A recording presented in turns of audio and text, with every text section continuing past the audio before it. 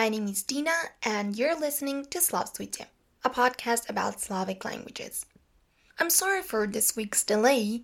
However, I decided I'm not going to let a week pass without an episode, and I was super excited to share this topic with you because honestly, it's one of my favorites, sound changes. I wanted to talk about sound changes that occurred in Slavic languages in general.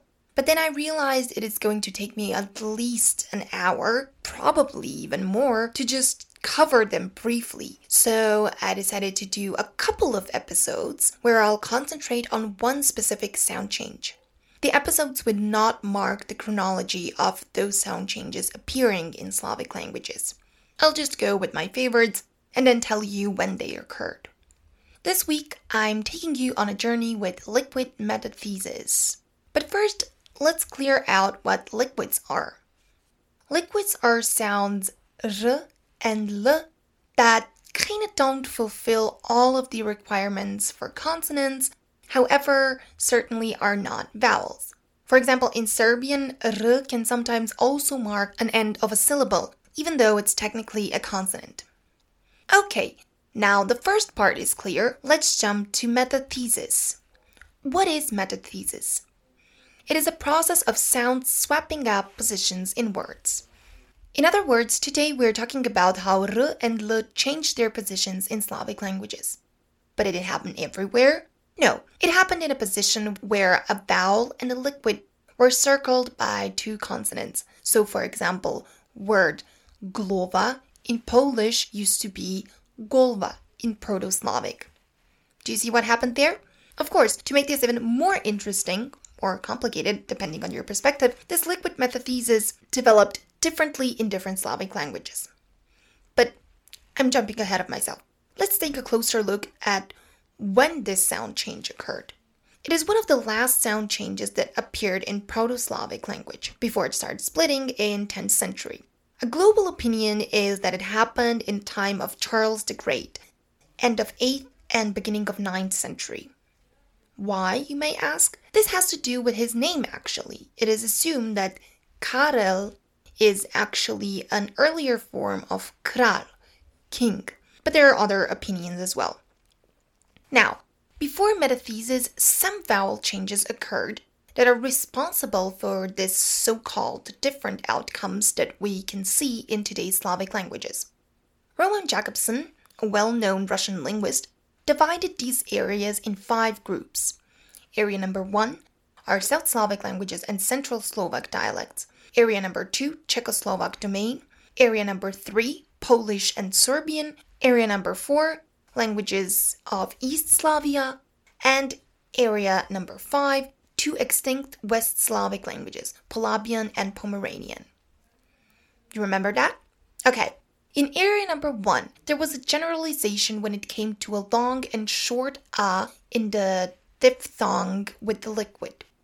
They all became long, both inside and at the beginning of the word, so inlaut and auslaut. When it comes to the vowel u, it was shortened and, in this group, abolished. Now, area number 2 went through the same changes, but only in inlaut. Remember I said a had long and short version? Well, areas 3 and 4 decided to stay with the short version. In area number 5, the diphthongs t marking any consonant, a, r marking a liquid, t and t, u, r, t fused together, whereas in area 3 and 4, they decided to add an additional vowel between a liquid and a consonant. But here's the catch. In area 3, it happened after the metathesis, whereas in area 4, metathesis technically never happened.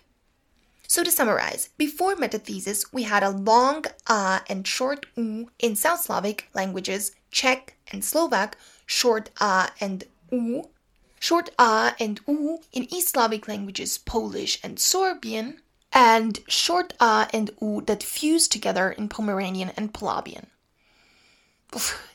This is a lot. So now, let's take a closer look at what happened during the metathesis. So Polish decided to make things a little easier by allowing the vowel and the liquid to just switch places.